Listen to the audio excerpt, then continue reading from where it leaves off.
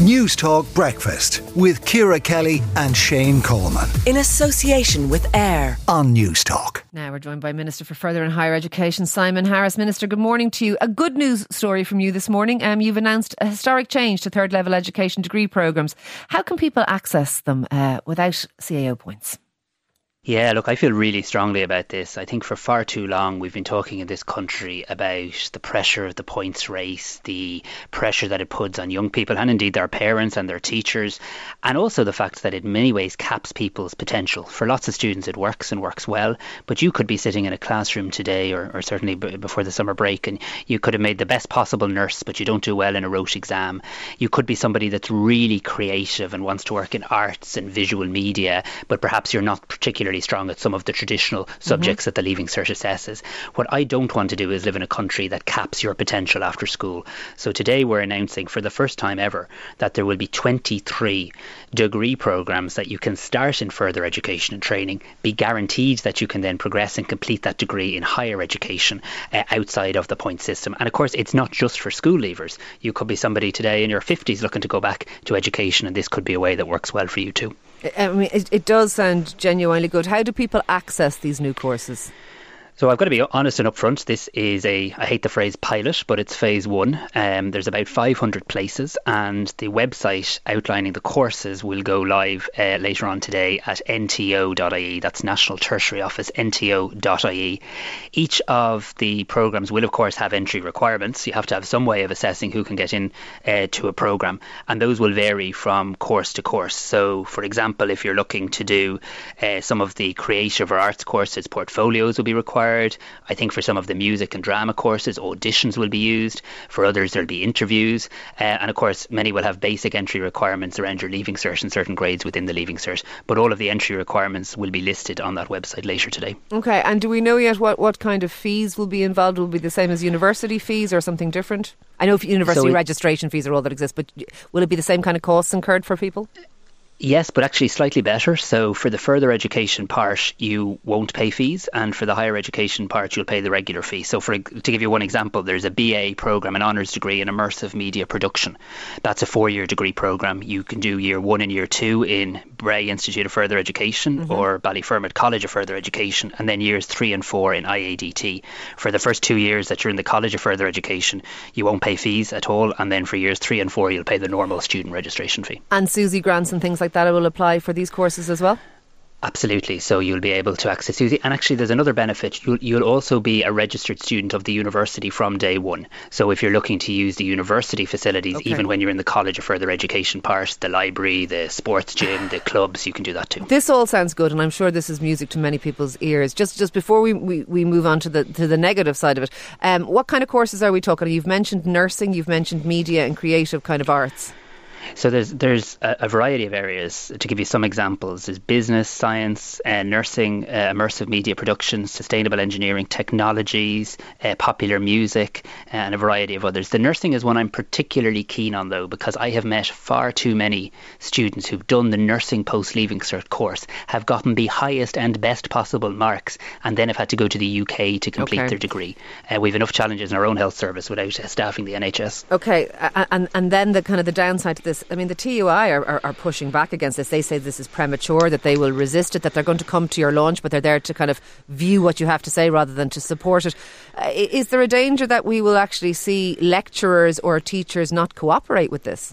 No, absolutely not. And look, I had a very good meeting with the TUI yesterday since they issued that statement, and I know last night they issued a further statement describing significant progress and actually saying that they thought this was now a quality alternative pathway so that students can enjoy optimal outcomes. I provided them with a number of important assurances in terms of the terms and conditions of their staff not changing. We'll be continuing to engage, but I welcome their support. Okay, so we're not expecting there to be any kind of spanner in the works here, that we find that actually industrial action is going to prevent people from accessing these courses come September? Certainly not, and all of these courses have been approved at a local level. But look, it's absolutely right and proper that teachers' unions and others will want to continue to engage on this. This is phase one, and if it works, and I believe it will work, it's something that can be expanded in the years ahead, and of course that will involve lots of ongoing conversations. Okay. Minister, moving on to the saga at RTE. RTE are obviously in crisis. Kevin Backhurst, new DG, takes the reins on Monday. we've seen exhaustive probing into the finances of RTE at two committees now, two Oireachtas committees. What do you want to see happen on Monday? This idea of reconfiguration of the board. Do you have confidence in the executive board of RTE? So look, the last 2 weeks have been, I suppose, really have seen RTE, instead of commissioning drama, making it, and we need to really move beyond this. The government has shown, I think, extraordinary restraint in providing space and opportunity for answers to be provided. Lots of Oireachtas time, and I don't mean this I don't mean in any way to be personal about it. But despite all that, I think people are nearly more confused than reassured at the end of that process. Next week, my colleague Minister Martin will take the unprecedented step of appointing a forensic accountant to go into RTE to look at the books. They will start with an examination of barter accounts and any other expenditure that is off balance sheet. The new Director General will start on Monday. It is up to him to very quickly take action to move to reassure the public and the staff. I must say I am absolutely flabbergasted that 2 weeks into this scandal there has been no engagement with the staff of RTE. Fine, decent people coming to work and doing their job who've been left outside protesting about this issue, and no one's engaged with them. That has to happen quickly. Staff need to be spoken to by the new DG. The people of Ireland need to be spoken to. I suppose there has been an absence of leadership in that the old DG